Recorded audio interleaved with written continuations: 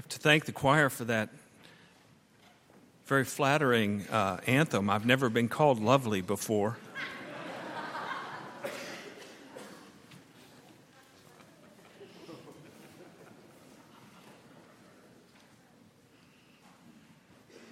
That's an amazing thing. Let's pray together.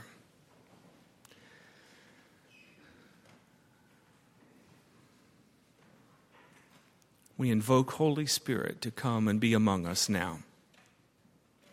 That whoever and whatever is the messenger of this gospel of peace, that the first messenger be the Spirit, moving in people's lives, talking to young people about their ways and their decisions, talking to parents and couples about how they relate, talking to leaders about how a church is organized and run, and talking to a community about how we use our resources. May the message be truly lovely and revolutionary because of Jesus Christ, in whose name we pray. Amen.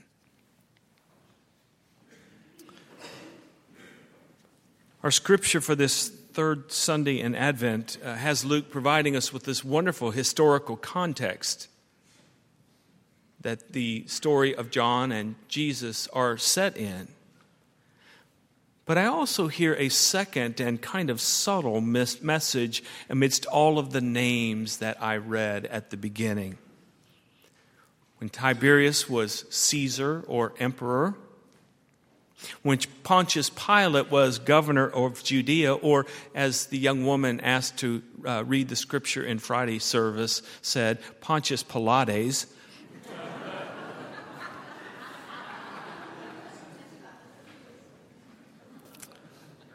When Herod was the regional governor of Galilee, and Philip the regional governor of Iturea and Trachonitis, when Lysanias was over Abilene, and Annas and Caiaphas were high priests, the word of the Lord came to none of them. They were bypassed. They and their centers of power, these people who are high on the food chain, who have the capacity to affect armies and economies and public relations, in the midst of all of them, the word comes to John, son of Zechariah, in the wilderness. Now, if you've been coming to church for a while, if you've been reading the Bible for a while, you will not be surprised. It's nothing new, nothing extraordinary to bypass the powers and choose what we might perceive to be unlikely leaders. That's kind of the biblical story. Abraham, Isaac, Jacob, Moses, Joseph, King David was a shepherd boy, Hosea, all through the scriptures, these names that are familiar to us maybe, in their day, these people were nobodies. And so we add to the list today John, son of Zechariah, in the wilderness. It could be that God's trying to be cagey or creative or cute, or it could be that the voice of hope and peace and joy and love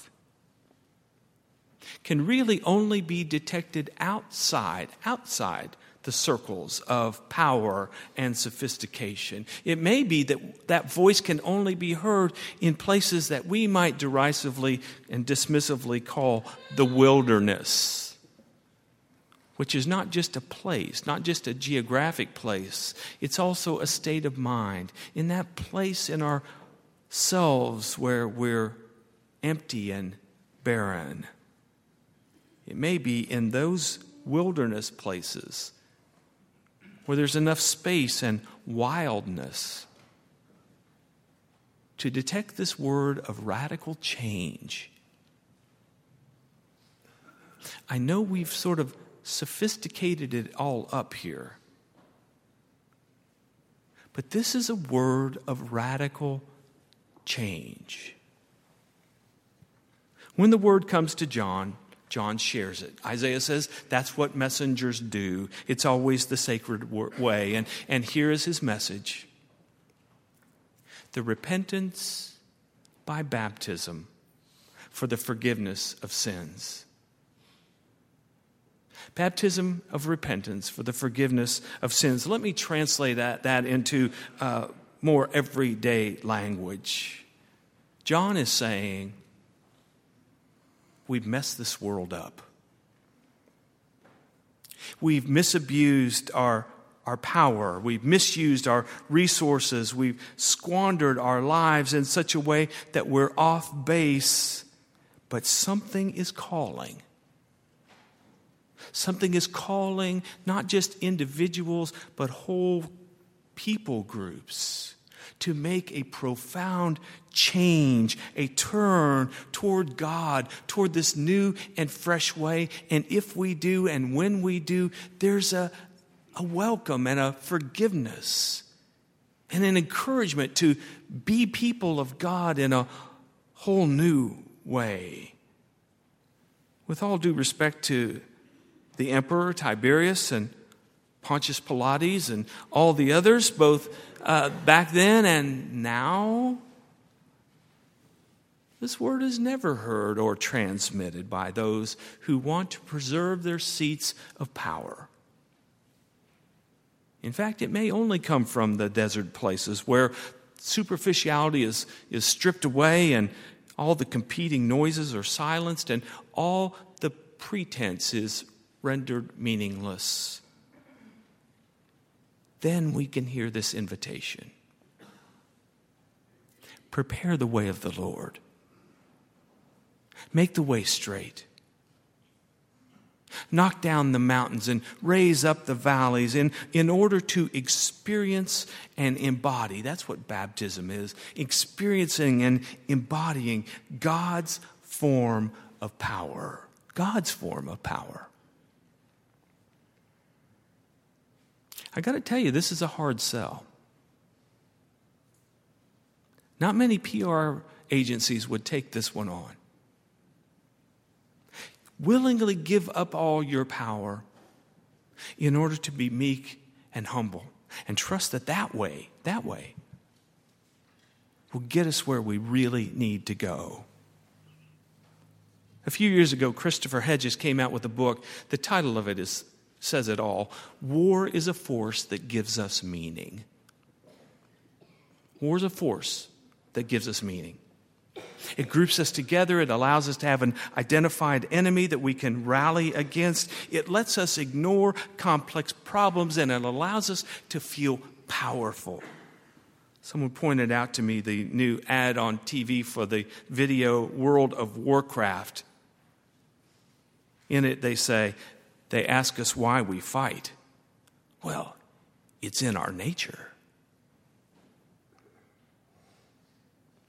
Contrast that with the way that John comes to prepare. This one that is going to come, not in worldly power, but in vulnerability. We sang it at the beginning of this hour. His kingdom is not of this world. It's a different way. It is, in Paul's word, a more excellent way. But it is a way of vulnerability. It believes in love more than in power. I got to ask you, which one of those do you think is going to sell on today's market?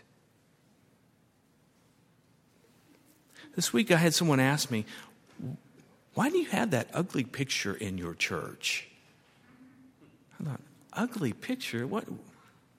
I'm thinking, do we have a staff photograph somewhere that people are complaining about? She said, well, why don't you have a picture of an angel and Mary and a star? And I realized she was talking about the banner behind me. For from where she sat, she couldn't make anything out of it. It's a story of the totality of his life. There's the manger, yes, that's what we prepare for on this Advent, in this Advent season, but there's Jesus holding the scroll, as he did in Luke, saying from the prophet Isaiah, the Spirit of the Lord is upon me. He's anointed me to preach the good news to the poor, recovery of sight to the blind, to let the oppressed go free, and to announce the year of the Lord's favor. It's right there. He's there with a little child on his lap. Do you see it? And the women around him. He's healing. He's touching people with his love. And there he hangs on the cross. It's all there. It's why we celebrate his birth. Because of who he is. You know the old saying, beauty is in the eye of the beholder. I don't think that means, well, it's all subjective. You believe whatever you want. I'll believe whatever I want. Rather, I think that phrase can also mean that in order to see the beauty, we have to have our eyes and our ears and our hearts shaped, formed to see that love is the way. It is the only way. There is no other way. Tomorrow in this place we will gather to both grieve and be grateful for Mike Bowling, who died so unexpectedly on Friday. I said to someone, he seems to me like Enoch, that character in the Old Testament who walked with God and suddenly was no more. Mike came to us 6 years ago, mentally challenged, a little slow, unable to read or write. He had difficulty with money, and he was unable to do many of the things that we take for granted. He never owned a car. He never went on a date. He didn't do a lot of the things that many of us do. He didn't have much to give by one measure. But you ask anyone who knew Mike, and they would say, he was one of the most powerful people in this church. What did he have? He had love. 5 years ago when our son died, my first Wednesday night back, Mike came up to me with an artist canvas. He said, I made this for you. And on it was a painting. Mike loved to paint. And on this little canvas was a row of angels, their wings all showing, and they were locked arm in arm. But then there was one person also dressed in white, but he had a beard and a halo, and he had his arm around someone else.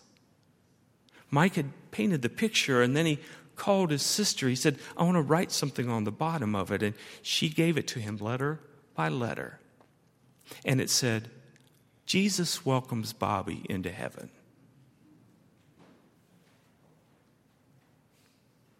If I knew our house was on fire and only had a minute to get 5 favorite things, that would be one of them. How do you define power? Who's a leader, really? Today we put the crosses on our front lawn in memory of those who were killed by an act of violence. The first year our church did this, one of our members said, I just don't think we ought to do this. This just looks tacky, inappropriate for this season of happiness. And yet through the years we've done this. Each year the church drags out these crosses. We clean them up a little bit from the year before. There are more dead this year than last year. From the outside, it looks kind of pitiful, helpless. Now, there's that church. People killing each other, and they can't do anything about it. But from the inside, we know that we're declaring God is not done. There will be a day. It may not be this year, it may not be next year. But there will come a day when there's not one cross on the lawn remembering someone killed by an act of violence. We believe it, that the wolf and the lamb will lie down together, and the leopard and the goat will eat together, and the lion and the calf will be at peace. We don't just wish it. We don't just talk about it. We're baptized into it. We're being changed by it. We're being called to make these changes in ourselves and in our world, to work for peace and justice and the healing of the nations. When the church is at its best, and sometimes we are at our best, when the church is at its best, we are successors to John the Baptizer, the forerunner of Jesus, who like a bulldozer shaped the terrain and straightened the paths and filled the valleys and raised the mountains and challenged us to step away from the powers of this world in order to say yes to God. And we declare this message. We put these crosses on the lawn to make that invitation to people who murder. We put these crosses on the lawn to say that message to the manufacturers of murdering devices. We put these crosses on the lawn to say this message to the systems that turn a blind eye to the causes of violence and to the many more subtle, legal forms of violence that murder lives and kill spirits, like students who bully, and CEOs who betray their communities, and spouses who abuse, and pushers who push that which will destroy human lives. And we declare this word to me and to you, where we wield our power in a way that conflicts with God's power, to hear and repeat this invitation, this baptism of repentance for the forgiveness of sins. Listen, the world doesn't need an ordinary Christmas. We need extraordinary leaders. We need to have those who will declare this day of peace that may only dimly shine now, but someday. And we believe it and we live into it now. So, in the year that Obama was president and Stephen Beshear was governor of Kentucky, when Mitch McConnell and Rand Paul were the senators from our state and John Yarmouth sat in the House, the word of the Lord came to Highland.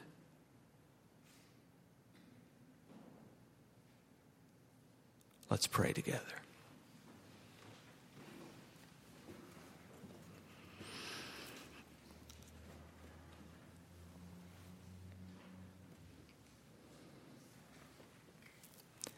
May we live more fully,